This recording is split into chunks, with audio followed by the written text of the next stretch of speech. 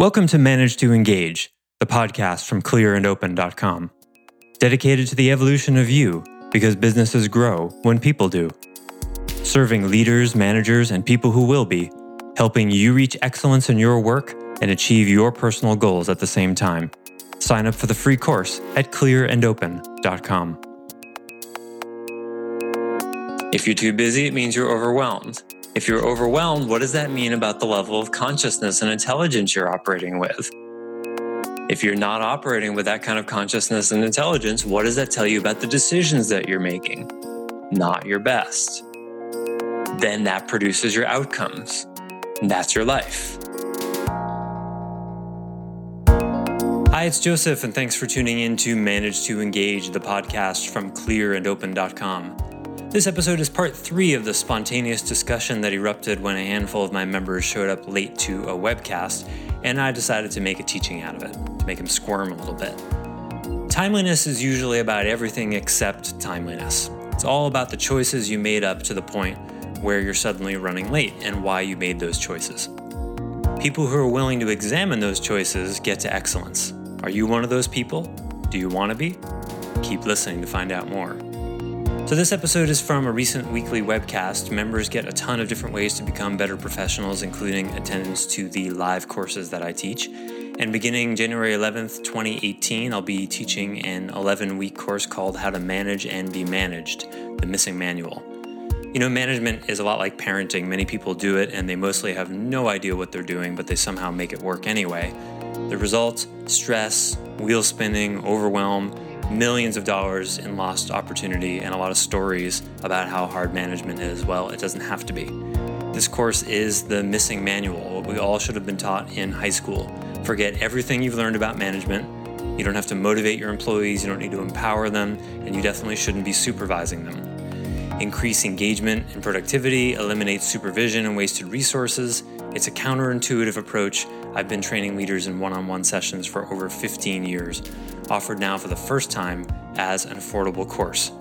And while the course is about training management skill, it's also perfect for non-managers because it gives employees what they need to understand what a manager is doing with them and why it's in their best interest to help. For more information about the course, please go to clearandopen.com/how-to-manage. Again, that's clearandopen.com/how-to-manage. Thanks so much for listening. Let's dive in. You know, it reminds me, I listened to a really interesting program. I don't know, was it This American Life or something? It was about fast food. And, you know, we think of fast food typically as being primarily consumed by poor people. But this is not the case, as it turns out. It's the middle class.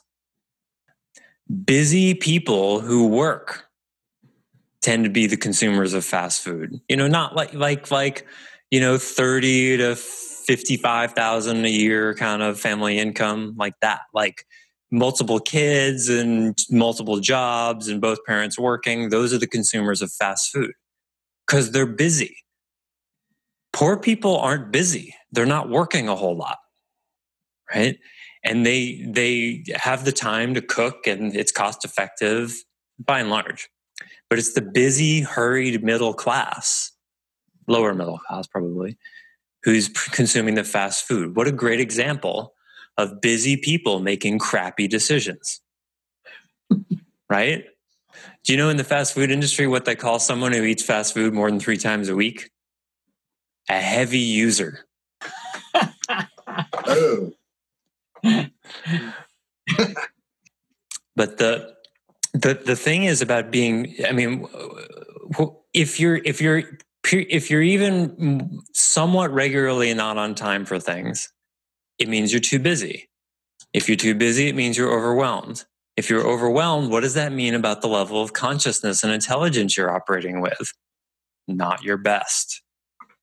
If you're not operating with that kind of consciousness and intelligence, what does that tell you about the decisions that you're making? Not your best. Then that produces your outcomes. And that's your life. So being on time, this is what I mean when I say being on time can change your life. This is not hyperbole. It's because being on time is just a really good metric for how overwhelmed you are. And if you're always on time, it means you're not overwhelmed. You've gone upstream those 2 or 3 steps that you just described to find the root cause, as it were. Sounds like what you're saying. Because it is a 3 or 4 step downstream from something, most likely. I was looking at my calendar tomorrow. I'm setting myself up for failure. Great. And you can see that now. That's wonderful. But see, the thing is, there's another organization I'm involved with, and I'm getting these last minute mandatory meetings and all this stuff. I'm thinking, wait a second. I had my calendar set out where it was pretty okay. Not perfect, but okay. And now I've got 2 with the same organization, just mandatory, do not miss, blah, blah, blah. And I just found out like an hour ago that, I've got to be on a call. No, you don't. Right. Fuck off. You took the words right out of my mouth, Peter. That's what I wanted to say, but I censored myself. What'd you say, Peter? You said tell them to fuck off. Tell them to fuck off. I kind of want to, actually. To me, first reaction, a mandatory meeting 24 hours in advance, they have disqualified themselves from my life. They're disqualified. It's disqualified. Like, what? Are you joking? Because what other unprofessional bullshit are you going to have to deal with if they're doing that? I'm already seeing it. The lack of communication, things I'm dealing with here, and now I've got to deal with more of that from outside sources. They should be kissing your feet and begging you to come and begging your forgiveness for waiting for so long to tell you. Yes. I'm getting scolded if I don't. Can you bail on these people? Oh, yeah. Good. Do it. Yeah, I can. Because here's a great example. Like I talked about before, life structures, right? So Kurt is seeing there's an organization that is constantly screwing with them. I mean, because that's what that is, with their unprofessionalism. And they're basically saying, hey, we're a bunch of overwhelmed, unprofessional people. Would you like to join us and be one of us? Right? That's what's going on there. Yeah. What will you choose? And the higher the standards you hold for yourself, the lonelier you will become. Because you will see most of the world operates in total chaos and overwhelm. I have a friend that I saw, a new friend. I don't know him that well. But we hit it off a little bit, and we've had some good connections. I saw him the other night. I went to this show, and I saw him there the other night. And he said a bunch of stuff, shared a bunch of stuff about what was going on in his life before the show. And then I talked to him after, and then he shared the exact same stuff.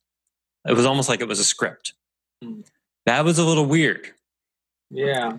He is on the road to disqualification now. Right now, he's a sweet guy. He's a good guy, but it's about, he just told me something about himself, the way his mind works, his memory, his attentiveness. Did he realize he was doing that? Surely not. It's just about paying attention to these kinds of things, because I don't know how to describe it. These things matter. And, when you associate with and work with and spend time with people who waste time or are sloppy or unprofessional, they're going to pull you down or make you crazy. Mm-hmm. And if you're at the top of the org chart, like all of you guys are, you have the opportunity to set that standard. Just like I set that standard at the beginning of the call, and I pissed some of your shadows off, for which I do not apologize, because that's what it looks like. You're making me think that I have a prospect that maybe I shouldn't be getting involved with. By the second interaction I had with her, I could tell she was in major overwhelm, and I named it that way. And she called to cancel our appointment the second time last Thursday I'll give her credit that she didn't wait till yesterday, which would have been the day before. But she is a whiner. She's in major overwhelm in her life, and she's whining about it a lot. Mm-hmm. And I'm wondering whether or not it's just going to be a mission to try to work for her if she ever calls me back to say, yeah, I'm ready to have you come and see me now. Yeah, that's a good place to be. You're considering whether the price is worth it. Yeah. It's not about not associating with or working with such people. It's just about seeing it and knowing what you're getting into. Yeah. I have a carpenter who does work for me who is completely incapable of managing time or money.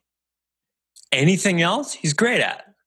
And it took me a little while to finally surrender. I was like trying to coach him and hold him accountable. And then finally I surrendered. I'm like, okay, I'm just going to let go. This guy cannot manage time or money. And every time I tried to hold him accountable to it, he makes excuses. Can I live with that? I've decided at the moment to live with that. I haven't found anyone better because he cares a lot. He eventually keeps his word, just not necessarily the way I would like or the way he says, but he runs a lot of overwhelm, but eventually it gets done. So when he says it's going to cost X, I multiply that times 1.5 in my head. And when he says I'm going to get it done by Monday, I hear a week from Monday. And that's what I do. That's how I compensate. And then everything is fine. And when he tells me about a real estate investment opportunity, I think, show me the land, show me the money, because I don't trust you at all in that domain. And then that same week, a different guy called me about a real estate investing opportunity who gets integrity better than 99.9% of the people in the world. And I'm like, okay, tell me more. So it's just about knowing who you're talking to. And making informed decisions and living with them. Yeah. So the last thing I want to say about this time thing is I want you to get excited about it, because when you're not on time, it's a breadcrumb trail to really significant changes that could happen in your life. Follow it. Just like when you're not profitable in a month, personally or business-wise, it's a breadcrumb trail. What happened? Oh boy, how did I make that happen? It may take a few passes, but that's the path of change, rather than trying, which is failing while looking good. And I have so much experience with, oh my God, I think I've probably worked with 500, 600 people now. And I think maybe 50 of them have actually wanted to change in the last 15 years that I've worked with. And it's a continuum though. It's like, you try to change on your way to actually committing to change. Trying is just a necessary phase. It's sort of like, I always think of whittling. You're whittling something, and you whittle like a stick to a point, and then one day you just lop it off because you realize that whittling is not getting you anywhere. But, with a lot of times with change, you have to whittle. We all want a result the most efficient way. We all want the outside to change with minimal effort. And we all want to get the results we want to get without having to change. That's totally understandable. That's just efficiency. So go ahead, try. But just realize that you're trying. And if you're okay with being late 2 or 3 times a month, you're not there yet.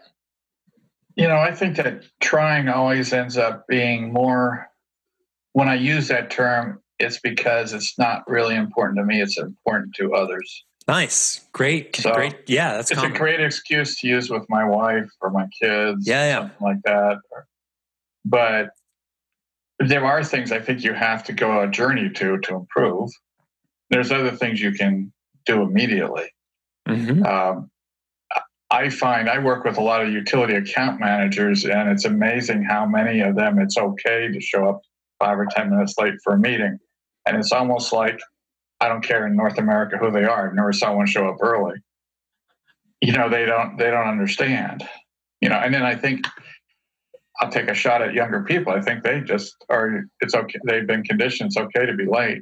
Actually, they get a lot of attention when you come in late, because the meeting's got to restart over. You get to shake everybody's hand personally like you're the celebrity. Yeah. Wow. I get really jacked up about that. Now, I can tell you on this, I had a lot of time trouble being late. I was early. I just didn't have my shit together. So. Well, you seemed on time to me. You were there when I opened the meeting 10, 15 minutes before. Yeah, it's on my clock to start trying to get connected half an hour early. Well, the thing is with other people, it's about putting in their best interests, So like with employees, for example, helping them understand why being on time is good for them. The same way I'm trying to get you to see it for yourselves. You don't know what's going to happen. You're going to find some change that may be difficult, but it will be really, really useful for you. You'll find something that is routinely in the way. And that's a journey of self-discovery. Again, it has to do with everything except for being on time, really. And, for one, the easiest way to put it into other people's best interests is to ask yourself, how do you relate to people who are late? Not well. No. Yeah. Do you want to have a reputation of always being on time? Do you want to have a reputation of being completely reliable? There's power in that. There's immense power in that. And the more people there are around you who are unreliable, the more power you have. You should see the reputation I have on Maui. People think I'm like a superhero just because I can actually show up on time and do what I say. Like someone was going to come here and a friend needed a place to store a car, and I have a bunch of space to put a car, and she ended up not coming here. And so she's going to sell it. And so she's got this car here that somebody left here. Well, I start it every week and let it run for 10 minutes so the battery doesn't run out, right? That's just like basic responsibility 101. She thinks I'm like God's gift to the world because I'm doing that. And I go, well, I noticed that the front right tire looks like it has a slow leak. Let me know when someone's coming to get it so I can fill it up. I have a compressor. Oh my God, thank you so much for going above and beyond. Like, this is just normal stuff.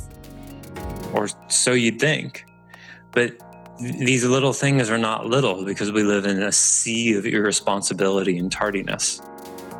Opportunities come to reliable people. And when you're not chronically overwhelmed, you'll actually notice. Thanks for listening to Manage to Engage, the Clear and Open podcast. Join us next week when you'll be a little bit closer to who you're destined to be.